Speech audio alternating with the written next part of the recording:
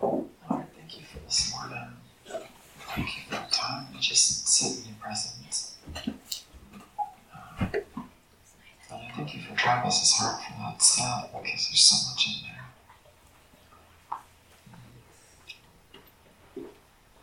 Lord, I ask that you would impress on us a fear of you that would wipe away all other fears. That we would respect your will and your ways and your nature so much that it would just be natural and let everything else go. Just have peace in that, Lord.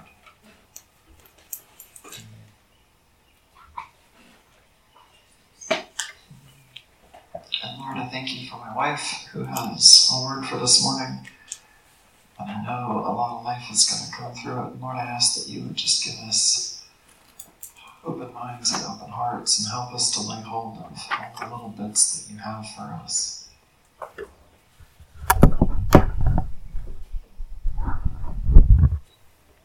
And Lord, I know that what one person needs may be different than the next. And I've seen you minister this with her before. And I just ask that you would turn that gift loose. Thank you, Father. Thank you. I'm going to give a little bit of advice on how to get the most out of my wife speaking.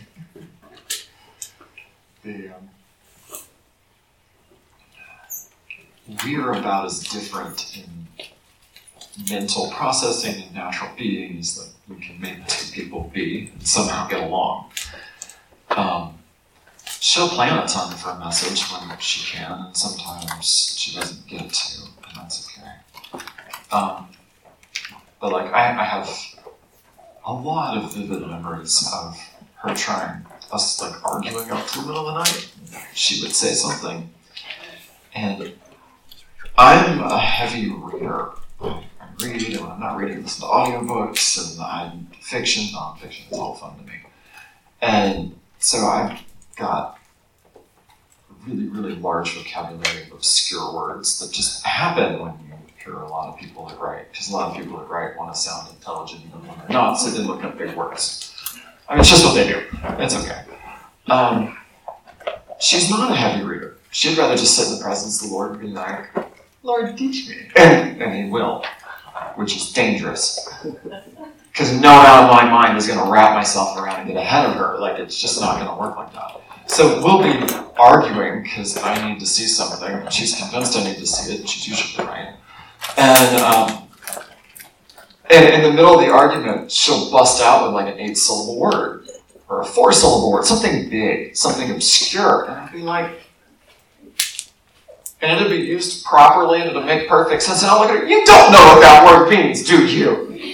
And the first time this happened, she was like, no, I don't. You have no idea, do you? No? And she's thinking I said something stupid. And I'm like, because you used the word properly with its exact proper definition. That was my first confirmation that it was the Lord talking through her, not just her mind. There's something with her. It's like her heart and her spirit communicate with the Lord, and the mind catches up later. But what that often does is she'll say something and it's out of her mouth and it's God, and she doesn't understand the full meaning here. Here, yes, here not as much. And so it's not always retained either. So if you ask her to repeat what she said 5 minutes later, she's not going to remember it. Sometimes. So my advice is have pen and paper ready or something to record with. And because you can capture this stuff. You'll know it when it's something for you. It'd be like, oh, I felt that. Right. Because you'll want to. And chances are the stuff that hits you isn't going to hit your neighbor either. It's that kind of Raina-esque. It's really very listener specific. When our friends call her and they tell sob stories of their lives, because we all have them, the Lord will start kind of talking.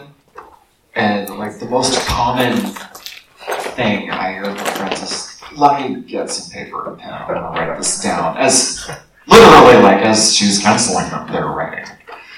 And then an hour later, she remembers 15 words out of 5,000. And it'll be stuff that's good for her. I mean, it's kind of funny. It's just the way the Lord works through her. She's a wonderful woman, very genuine. But it's kind of funny. She's more alive than she gives herself credit for. You ready? Sit down.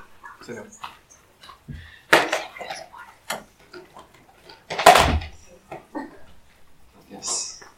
My lovely wife, Wendy. You may want to back up a little. Just because if you put the microphone in the path of the speakers, you can try it now. It's working so far. I had more room last night than I thought I did. Okay. I remember that tonight. I'll get out for what? Good morning, everybody. And thank you again for having us. It's always so much fun to be here and be with you. And, this morning I'm really not entirely sure how this is going to go, which I'm like, okay, Lord. I feel like He gave me a little bit of like a diving board, like a little bit of a springboard to jump off of. And then we'll just kind of see where He goes with it. The one thing I do believe that He kind of just led me in and put in my heart is He just wants me to share with you a little bit out of the journey I've been on. I've been on a very interesting journey for a little over 6 years. I'm still right in the middle of it. I'm still kind of like walking and diving deep through the rabbit hole of it. But there's a lot of different nuggets and a lot of different aspects of Him in and through it. And so I'm just going to talk and share a little bit. There are a couple of like pointed moments in it. But it's really just about Jesus and His Spirit and who He is and what He has for each one of us. And so I think I'm just going to begin with kind of the start of the journey because it kind of frames kind of the bigger picture of what my life has been for a little over 6 years. The very beginning of 2017, the Lord gave me a series of dreams. And He asked me a question. And the question that He asked me was, do you want what's true and real, or do you want an appearance? And He, in one of the dreams, He used 2 different communities that I had been a part of to communicate to me His definition of true versus appearance. And one of the communities that I've had the opportunity to be a part of, really I think the best way to define what was present in the midst of those people and in that gathering was they were bound together by a sincere love for each other and a sincere love for the Lord. Like they all individually had their love for God, but they celebrated the love that God had for the person in front of them. And they not only honored who God was to them, but they honored who God was in each other. And so when God would put something on someone's heart to do, yes, they loved God and they wanted to honor God, but they were just as excited to serve the person in front of them and who God was in them and what God was doing through them. And so it was a community that was rooted in genuine friendship. They really knew each other. And it wasn't just like, hey, we're going to get together and have a fellowship time. It was like they knew each other and they were friends and they loved each other and they celebrated God in each other. That was one community, and He highlighted that to me in a dream. And then He immediately took me to another community that I had been a part of. And it was, a rather regular like fellowship gathering together. We come together, we were just eating a meal. And as the Lord was it was like I was looking at the community from the side, and He was showing me that, yay, they were all together and they seemed to be happy and they were talking and they were fellowshipping, but they did not know each other. And they did not have a connection to each other. They all loved God, and I think they all had a love for each other, but they didn't have the connection. It was almost like they were more bound by purpose than by love. And really, there just wasn't a knowing. And in the dream, the Lord, communicated to me that the first community that was bound by love and a true knowing and a true connection and a true friendship, that was true community. Like it was a common unity that was built by genuine love and trust and knowing. And then when he showed me and told me about this other community, he said, that had the appearance of community, but it wasn't actually what was true. It wasn't actually the real essence and virtue of community as he defines it. And so he asked me the question, do you want what's true? Or do you want what's an appearance? And I was like, well, God, I want what's true. I want what's real. I want of the depth.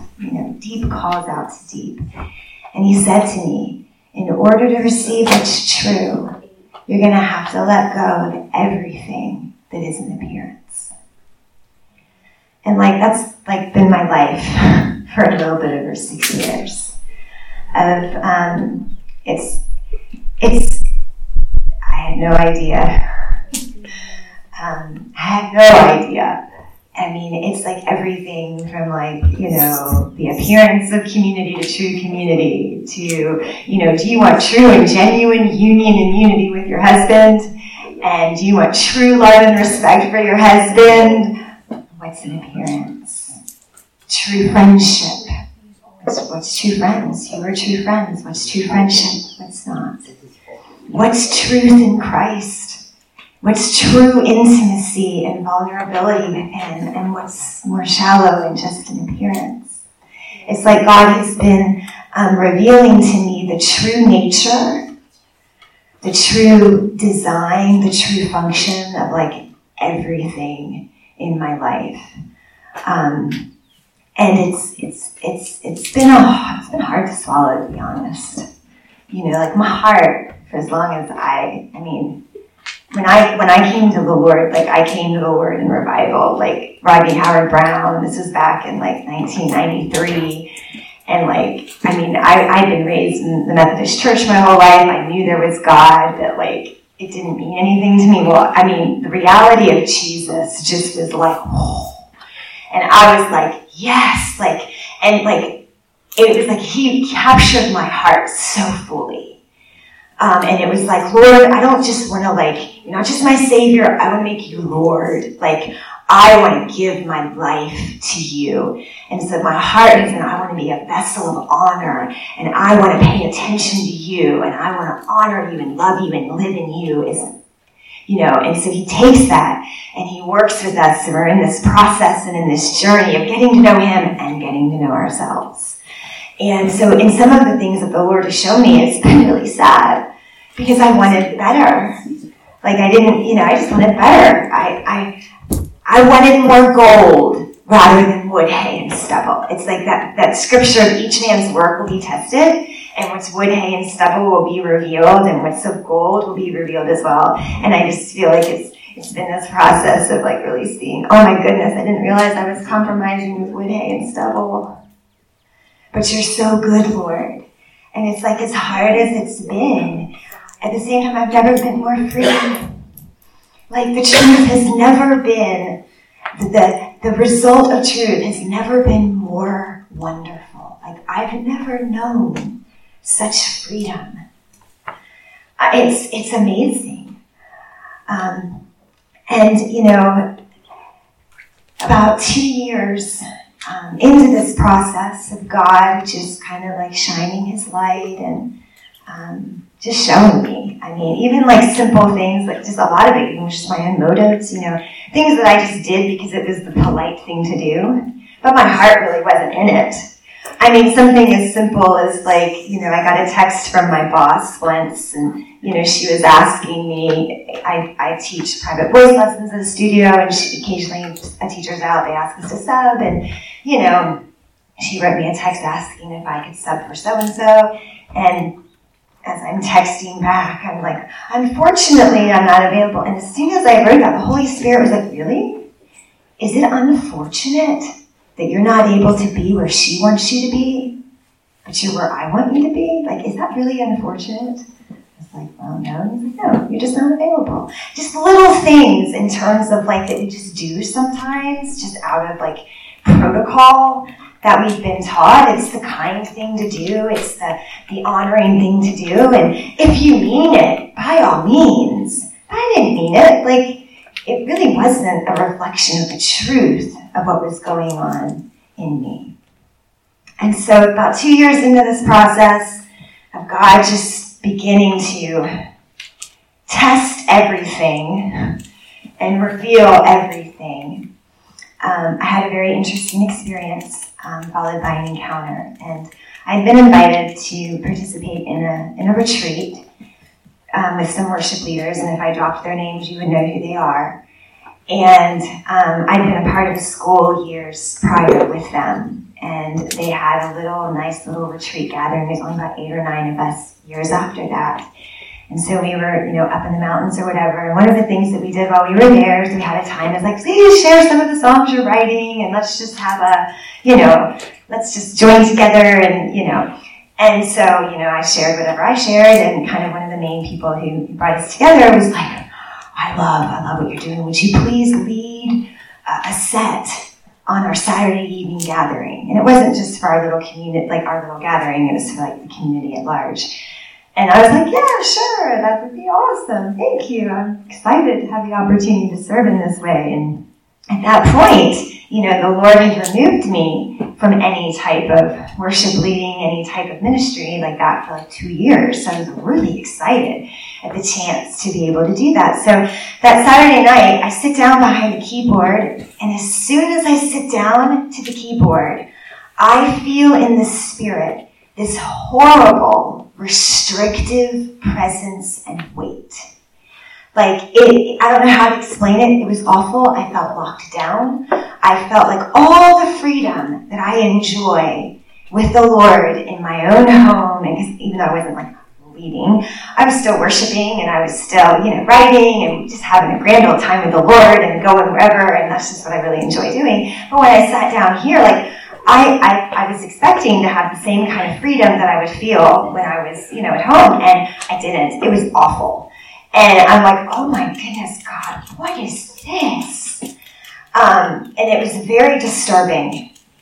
And, I go ahead and I'm like, well, I'm here, so I'm going to do my best to set my heart on you. I'm going to do my best to honor you and sing to you and, connect with you. But at the same time, on the inside, I'm like, oh God, what is this? What can I do to get this, to shift? Like, this is awful. And nothing, I didn't hear anything, nothing changed. Led the whole set with this horrible, and I was like, this is terrible. It was so bad. But I got up really early the next morning. I went, and we were kind of like in the mountains, so I went up like beside the mountain to pray. I was like, God, I really want to understand. Would you please share with me what I was encountering? Because it was so disturbing, and it was so contrary to what I had known and what I'd been walking in and what I'd been experiencing. And he spoke it was like, boom. He said to me, Wendy, you've let the church define too much for you. I said, what? You've let the church define too much for you. And through my conversation, what he explained to me, he's like, you've let the church define for you what a godly woman is and isn't. What a godly wife is and isn't. What godly motherhood is and isn't. What your calling is and isn't. What is pleasing and isn't pleasing to me. Like, you've let their definition be a filter and a lens for you. And in my conversation, I felt like he spoke to me and showed me, he's like, those definitions at best are a mixture. But you've not allowed me to be the one who defines what your portion is. I have a desire for what my life in and through you is, and it cannot be defined by man.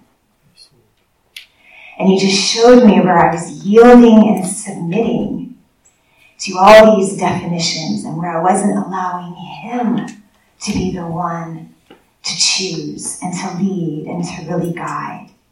And it's like, no wonder why I felt so burdened all the time, and no wonder why I felt like a taskmaster all the time, because I was responding much more to expectations and much more to definitions and much more something out here to tell me what I should be doing, rather than allowing the Lord of life and the living God who lives in me be the one to determine that for me. And then he went on to explain to me that the weight of what I experienced in the spirit, that restriction, and it was a very real spiritual presence. He went on to explain to me that that was there. That weight of restriction was all the definitions I had agreed with that a worship leader is and isn't. And it wasn't his definition for me. And if we think about it, even the word worship leader, you don't see that, as far as I know, you don't see those two words directly side by side anywhere in Scripture. And I'm not saying that it's a bad thing, but it is something that man has kind of created in a way. And it's like, okay, but where is God in it, and what would God have to say? I have experienced all this freedom in my worship with the Lord, and in my flow, and in whatever that all is, because for those 2 years, I was just Wendy. It was just Wendy, being Wendy with God, and then, but all of a sudden it's like, oh, I have this responsibility, a worship leader, I've got to lead this set. And I just had all these definitions of what that would and wouldn't be. Like, worship leaders do this, they don't do this. Worship leaders cultivate this, they don't do this. Worship leaders are sensitive to this, they're not to this. You can't go out over here. Like, there's a set of different protocol in different places. And again, it's not to say, I'm not going to sit here and say that all protocol is incorrect or anything like that. What I'm saying is what is the foundation of what you're responding to? Is that the protocol that the Lord has chosen for that moment, or for that encounter, or for that gathering? Or is that just our idea of what we think we should be doing? Because maybe it's what we've known, or maybe it's what worked, prior to this. And so as I started processing this, and I was like, okay, God, I really, man, he started communicating the passion that he has as a potter and as a father, like how much he loves having his hands on us, the clay, how much he loves it. He's jealous. He's jealous. He knows what he has purposed, and he knows what he has created, and he knows what he is fashioning, and he knows. And yet I realized I was letting other perspectives mold me because I didn't submit it. I didn't ask, what do you think about this, Lord? I didn't consider that maybe his purpose or his perspective was different. And that maybe what was appropriate for one person over here wasn't appropriate for me. Or even in my own life, what was appropriate in one season of my life just wasn't appropriate in another. And, and I learned, I saw like how much I wanted to trust something external than just the life of Christ, his spirit, his nature, his virtue, his truth. And as I would go through Scripture, the Lord would highlight the Pharisees to me. The Pharisees, they had a very clear definition of who Messiah was going to be. what he was going to look like, what he was going to accomplish and do, what his agenda was going to be, who he was going to hang out with and who he wasn't going to hang out with, what his priorities were and weren't going to be. They had a very clear definition. And yet, here, the gift of God, Jesus himself, is standing in front of them. And because they were either unable to or unwilling to submit their definitions, they weren't able to receive him. And not only were they not able to receive Jesus, they in turn persecute and oppose him. And the Lord, spoke to me and was like, Wendy, your own unsubmitted definitions and expectations have the same power. If you're unwilling to submit your ideas, your conclusions, your perspective, you can very well end up missing the gift of God that is standing right in front of you. And not only can you not be in a position to receive it, you may very seriously in turn oppose and persecute who I am and what I am doing. And that to me really conveyed the necessity of humbling myself and saying, okay, God, lead me and guide me into this process of leaning and realizing what it is that I'm doing, why I'm doing it, what it is that I'm responding to. Because there's a very big difference between responding to everything that's going on out here versus responding to who he is in us. I had no idea the weight of my agreement and what that produced in the spirit. Like that whole encounter of sitting behind the keyboard and feeling this heaviness and this restriction, I had no idea that my agreement would empower such a thing.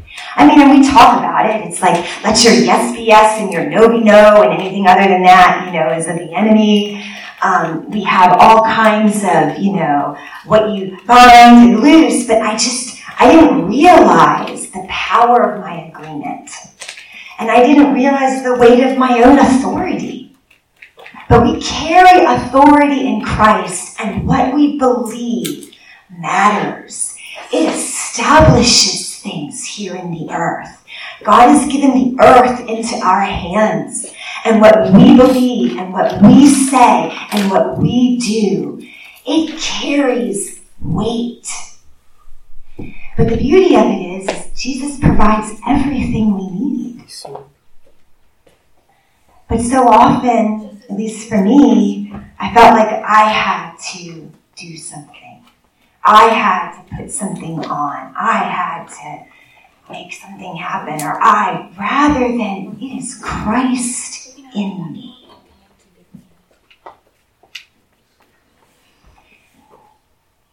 And so, in this journey of truth versus appearance, definitions, expectations, what am I responding to? It's really come back to who is Christ in me? Christ in us, the hope of glory. It's interesting, the old covenant is all about external agreement. You go about doing this, do that. I want to be your God. I want to bless you. But your end of the covenant is an external agreement. It's like, do this, don't do this, because this will position you to receive who I am and what I have for you and the life that I have for you as my children. And you know what? It's going to mark you, and you're going to look different from all the other nations and all the other peoples. But it was a marking of external agreement.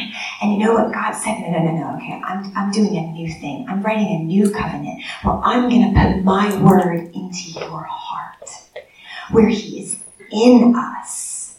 And the starting point for our lives is Christ in us. The starting point of our lives is the word of God that has already been written into our hearts. Even Paul talks about the kingdom of heaven is not eating and drinking. That's external activity. That's the feasts. He says, but it is righteousness, peace, and joy in the Holy Spirit. That is an internal reality first. Of course, it has an external manifestation, but it has an internal reality first. And I really believe that living from the inside out is what grants us, well, I'll put it this way, for me, since seeking to intentionally live from the inside out, I have found much greater joy in who the Lord is. I have found much greater freedom. I have experienced His fellowship. It's very hard. It's been very hard, though, because it's been a complete shift of priority. And I mean, my kids and my husband will be the first to say, yeah, it doesn't always look very pretty. It's kind of messy, actually, at times, because it's hard to let go. It's hard to lay down. It's hard to say no what you spent your life saying yes to. It's hard to yield when you're used to being strong in areas. It's hard to say, okay, I will lay down, I will go lower. But that's where the life of Christ is found. He is found. It's like when I must decrease, He must increase. He is found when we lay down and we go low and we say, you know what? I don't have to understand. I don't have to know. It doesn't have to look the way I want it to look. I didn't realize how many definitions I had of where I thought God should be and what I thought God should be doing and what I thought my life should look like and all the definitions of what victorious living is and isn't and what faith and trust is and isn't. And how many times would I say or even hear others say, well, I prayed about this and God just didn't answer. And God's like, no. You were expecting the answer to look a specific way. And you couldn't see what I was doing because you were expecting it to look like this. But my priority and what I was doing was over here. And if you had been willing to just let go of your idea of what it's supposed to be, you would have been able to receive and enter in to the portion I had for you and for what I was actually doing. You know, Jesus said, I don't do anything but what I see my Father doing. And you know, there was pressure on Jesus at times to do what the people wanted him to do. But you know, I think of Lazarus, they came to him weeping, like, Lazarus is dead. And you know what? He didn't just go and run in that moment. He waited days because he waited on the Father. He didn't respond to their definition. He wept. I think even maybe in his own heart, maybe in his own heart he wanted to go. But he waited on his Father. And he was willing to not have an expectation of what God was supposed to be doing and where he was supposed to be. He really yielded. You know, even in the garden, he's like, oh God, Father, if you could take this cup from me. Like he didn't want it. But he said, but not my will, yours be done. I so appreciate that song that you had in the playlist about whistling in the will. Whistle in the will, because really it is. The will of the Lord is the bondage breaker. It really is. You know, and something that I've learned about myself is that, in suffering, we have a choice. We go and escape and do what numbs and helps us forget about it, or we can enter into the fellowship that Jesus is offering us in it.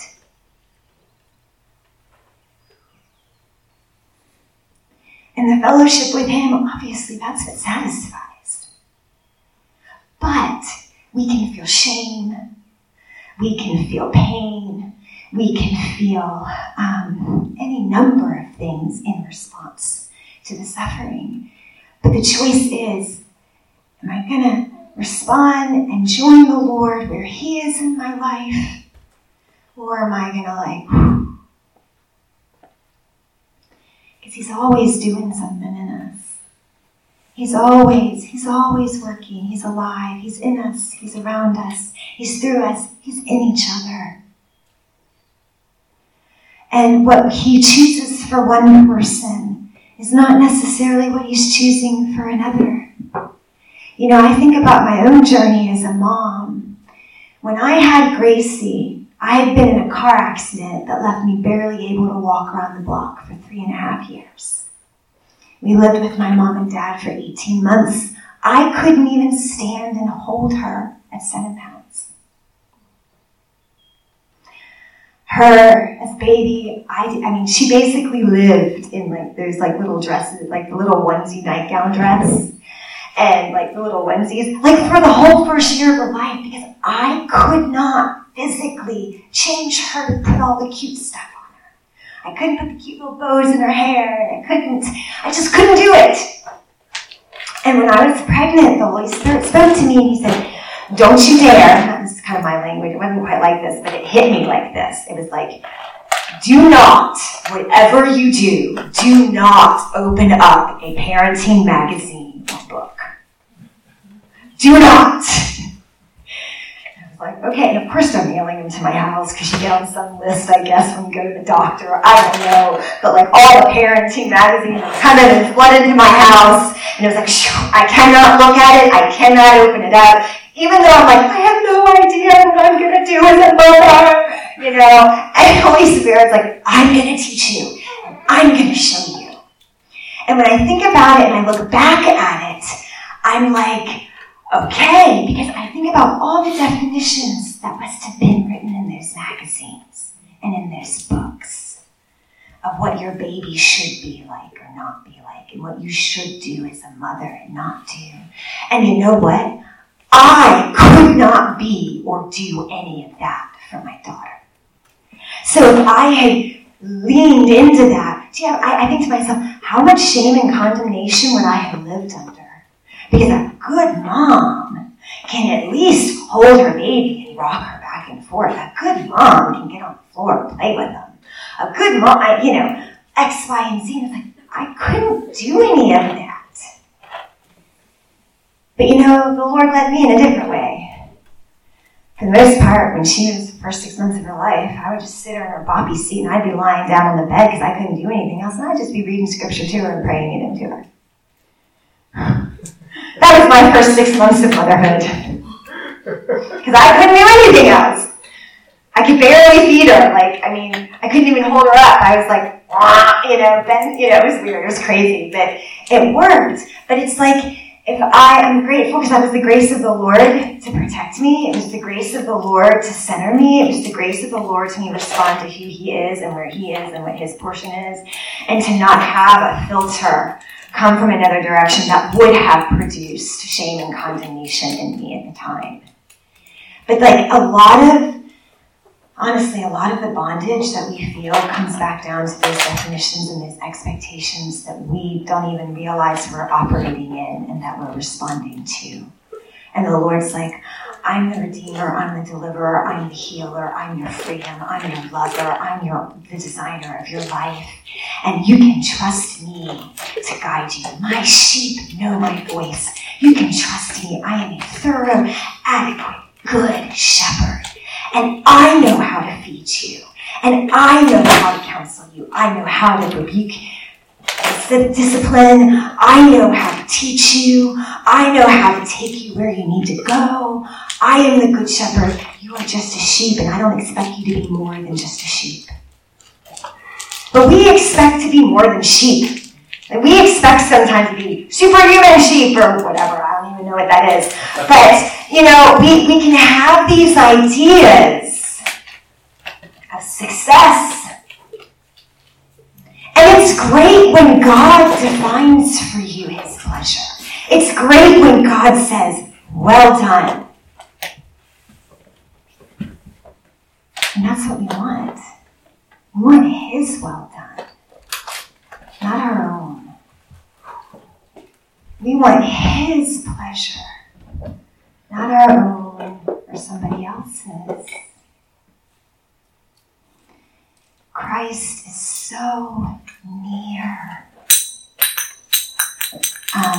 He's so near. I mean, really and truly.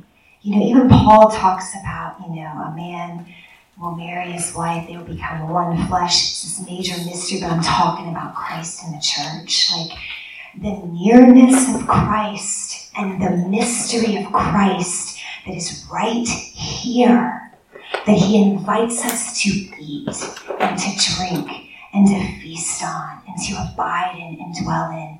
It is our sufficiency. He really is more than enough. Now that's easier to say sometimes than actually walking it out, because I know for me, it's been the exposure of other loves. It's been the exposure of other sources of strength. It's been the exposure and the revealing of maybe what's good, but not actually where he is. I've struggled. I really have struggled in a lot of ways. Because really it's just the laying down and the letting go and the surrender. And okay, God, I know I heard these words from you, and like, this is not at all what. But you know what? I'm not the end of the story either. None of us are. And it's, even though we desire to see those promises fulfilled, he is the greater treasure. He is the one that makes all things new. He's the one that calls us. He's the one that cares for us. He's the one that prepares for us. He's the greater treasure, and he's near. He's super near. And it's like, okay, God, teach us how to tend to your presence within us. That whole scripture that I mentioned last night about, honoring, love the Lord your God with all your heart, with all your soul, with all your mind, with all your strength. And out of one translation, it's like, nurture the Lord with all your heart, all your power, in all your ruminations. And it's like, okay, how do I nurture the mystery of Christ that's within me? How do I nurture who he is in me? How do I nurture who he is around me? How do I nurture that Christ is in you and you? Like, how do we nurture who he is in each other? Because we all have different ways of revealing who he is. And he's worth celebrating in one another. He's worth celebrating in ourselves. He's worth celebrating in each other. And I really believe, I guess maybe just in your walk with God and in your processing, ask yourself, what am I responding to? Am I responding to what's going on out here? And what out here wants to tell me about my life, what out here wants to tell me about who I am, what out here wants to tell me about, or am I responding to who Christ is in me?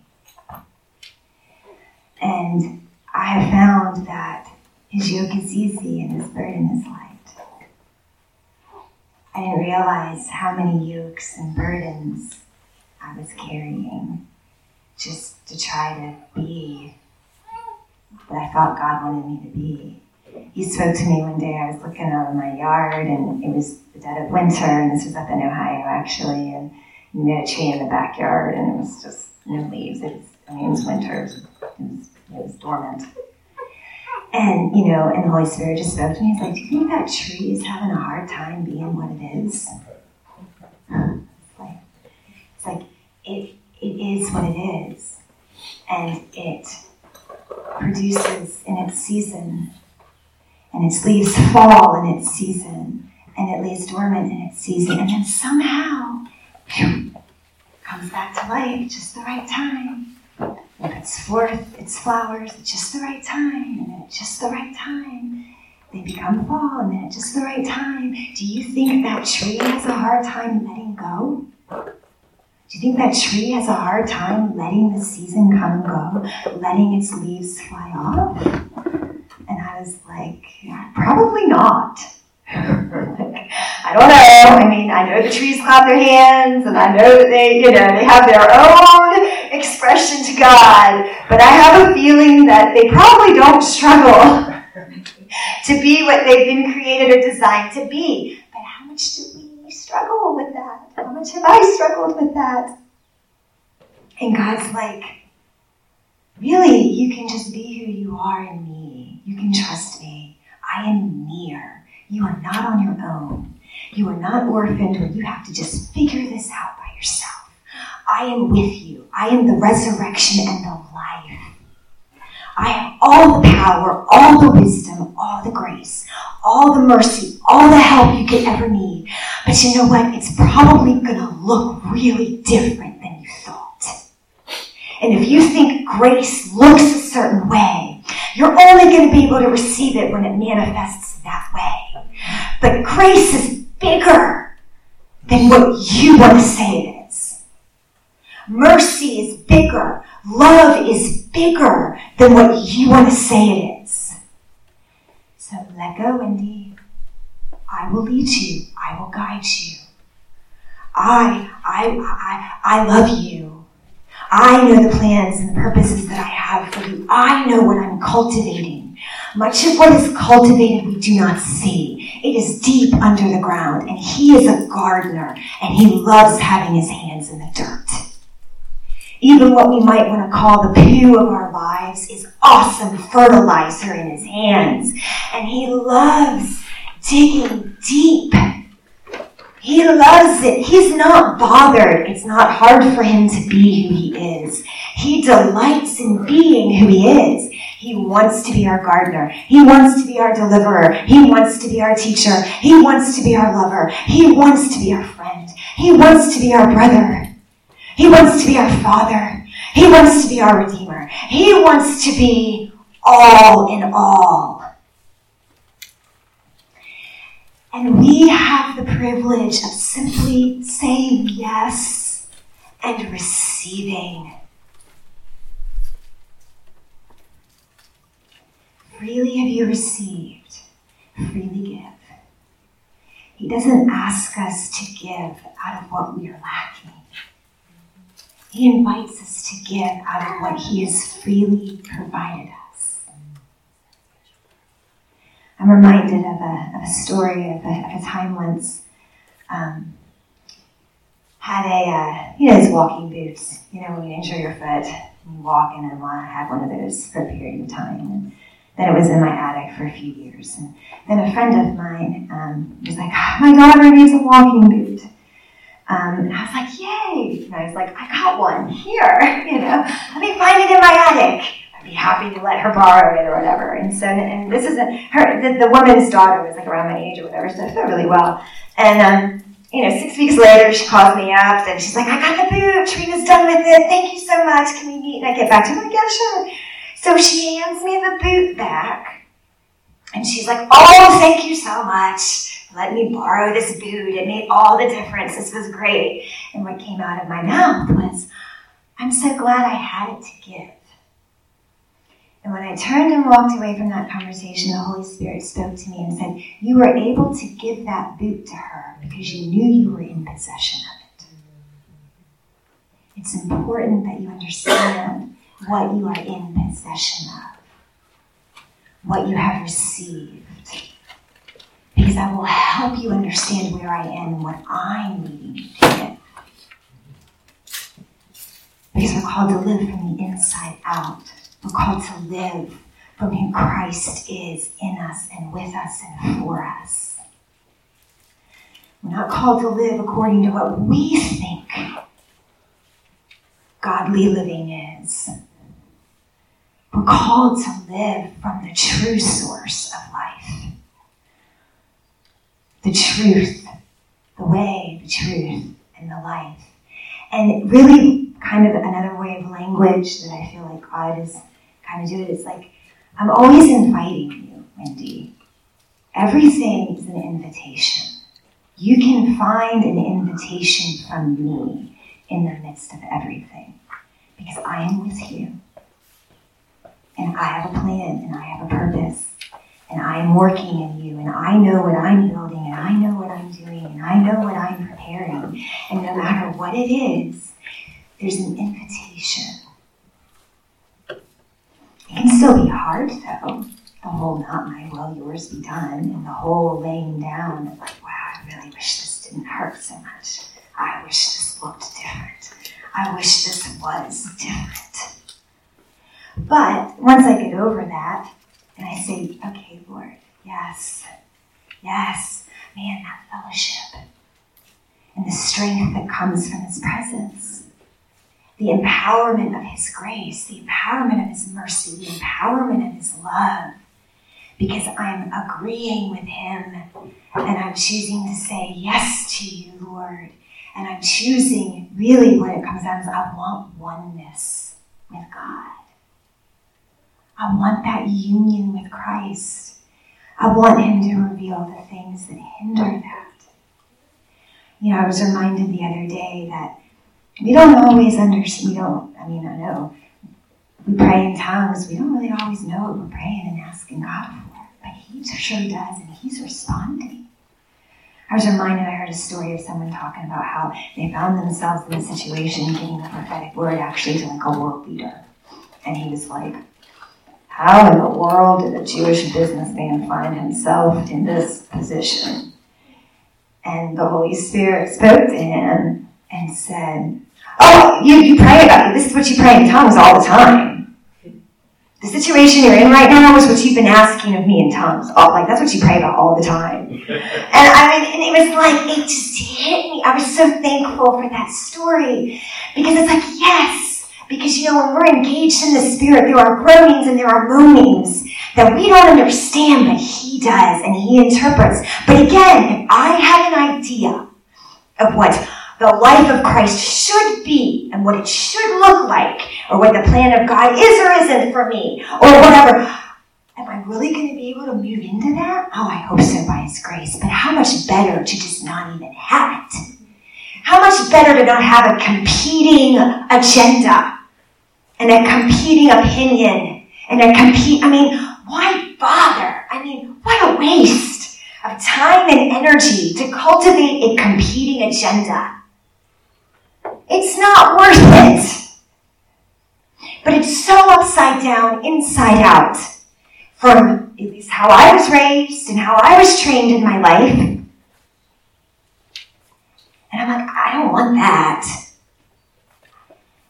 But it can be costly too. That's where I found out who my true friends are and aren't. Because when you stop doing the things that they think you should be doing, or you stop manifesting things that they're used to seeing, but God's like, I'm here and I'm doing this, and you have some that love you anyway, but then you have others who are offended. Well, that was a real awakening to me of what true friendship is, what true honor is. And again, it's about just finding our sufficiency in Christ and learning to live from the strength that is in us that he put there. He gives us the daily bread that we need. He gives us what we need for the moment at hand. I don't have to go looking out over here. He's right here feeding me. He's right here feeding me. And I can receive from who he is and the portion he has for me today. And I can walk that out. And I can do so in peace. I can do so in rest. I may have some grief. That's just real. It's just, I'm just like I said, I'm still really in the middle of all of this. And I'm like, one of these days I know he's building and doing, but it's It's okay though. Like, I don't have to understand. I don't have to. I can just love him and be loved by him. You know, it's funny.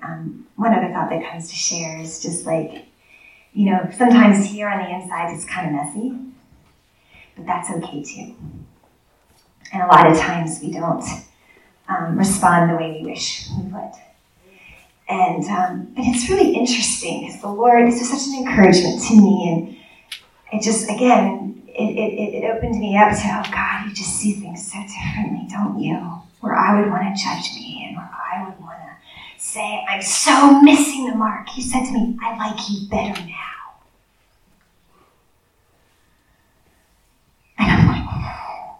Because, you know, I can look back and I can see things that like seemed pretty cool in God and seemed pretty amazing. And, you know, God's like, I like you way better now. And I think it's just that authenticity, the realness, the coming to know him and who he is, and not putting on anything. He's the one who dresses us. He dresses us. He clothes us with Christ. He provides the resources we need. He provides the strategies. He provides the keys. He provides the direction. He provides the words. He provides. And we get to be like little kids and receive and wonder and go low, because that's where he is. So I have a little song that I would like for Tim to play. It's one of my favorite songs, but I just want to encourage you to sit and listen to it and meditate on it a little bit. It's all about living from the inside out and cultivating the garden of our hearts, the garden of our hearts. Jesus is not after our performance. He loves our hearts. He loves us. He wants to dwell. He wants to be who he is in us, and he wants us to discover the true joy and fulfillment of being found in him and growing in union with him. So this is a little song about that. So.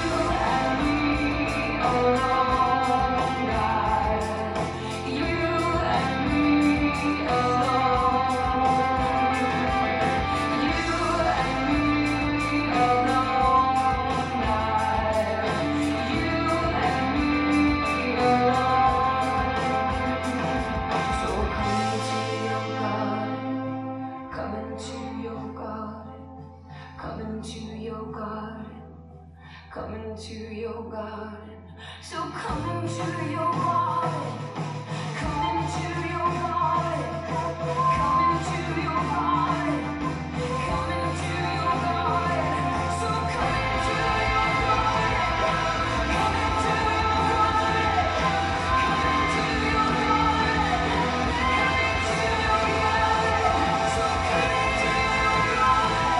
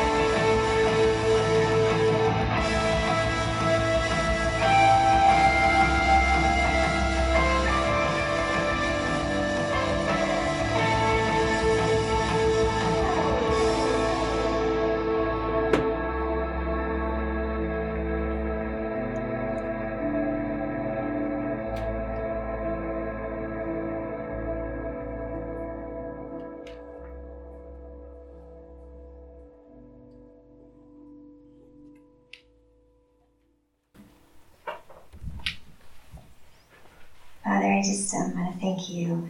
I want to thank you for who you are. God, you chose us. You've chosen and you've loved us.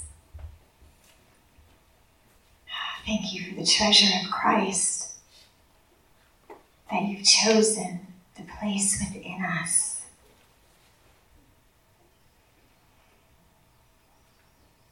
We don't want to be our own, Lord. We want to be yours. We want to be your garden. Teach us your ways, O God. Grant us willing ears to hear your voice, willing eyes to see what you want us to see, soft and pliable and humble hearts that are willing to be open and to receive. Grant us the grace to lay down, to abide in you. Teach us Show us, Lord, what we are responding to. Teach us how to live from you, how to live from who you are in us, how to live from your portion. And teach us how to serve and honor those around us, to live in agreement with who you are in them and to them and for them and through them.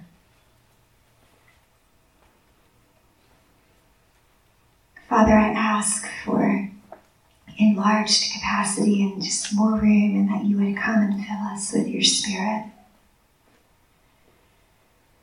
Father, I ask that you would help us to become more aware of your presence in us. Help us to become more aware of your truth, your power that is in us. And Father, I ask that you would help us to become like little children who trust you, who follow you, who embrace the mystery of you. Help us to be content with mystery.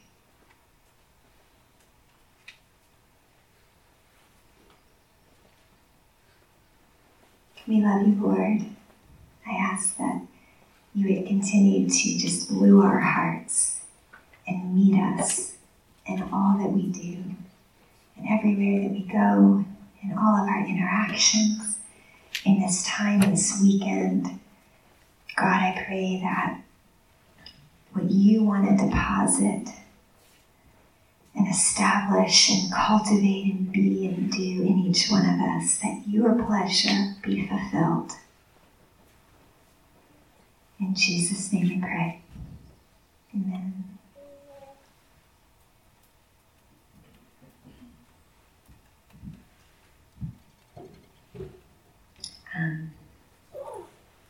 I guess we're kind of move over here, maybe. Okay. So, if you want to participate in our little art activity, I ask that as you make your way over into the other room, that you look around and you pick something from outside to bring in with you. There's lots of things outside, any number of things. Yes? Do you think it would be okay for us to take like 10 or 15 minutes to do that? Yes.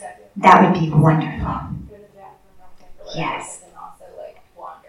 Yes, exactly, yes. Wander. Just, in fact, I want to encourage you to ask the Holy Spirit to draw your attention to something outside. And wherever your attention goes, pick it up and bring it with you, and then we'll meet in there in a little bit. Like 11:20? I have no idea what time it is, but No, those things. oh yes, at 11. I'm sorry. Yes, at 11:20 we'll meet back in there. That's good because I can get crayons and stuff. When she says pick something, you can actually pick it up in your hands. It's fair game. Man-made, natural material, doesn't matter. Just, this looks interesting. Take it with you. Bye.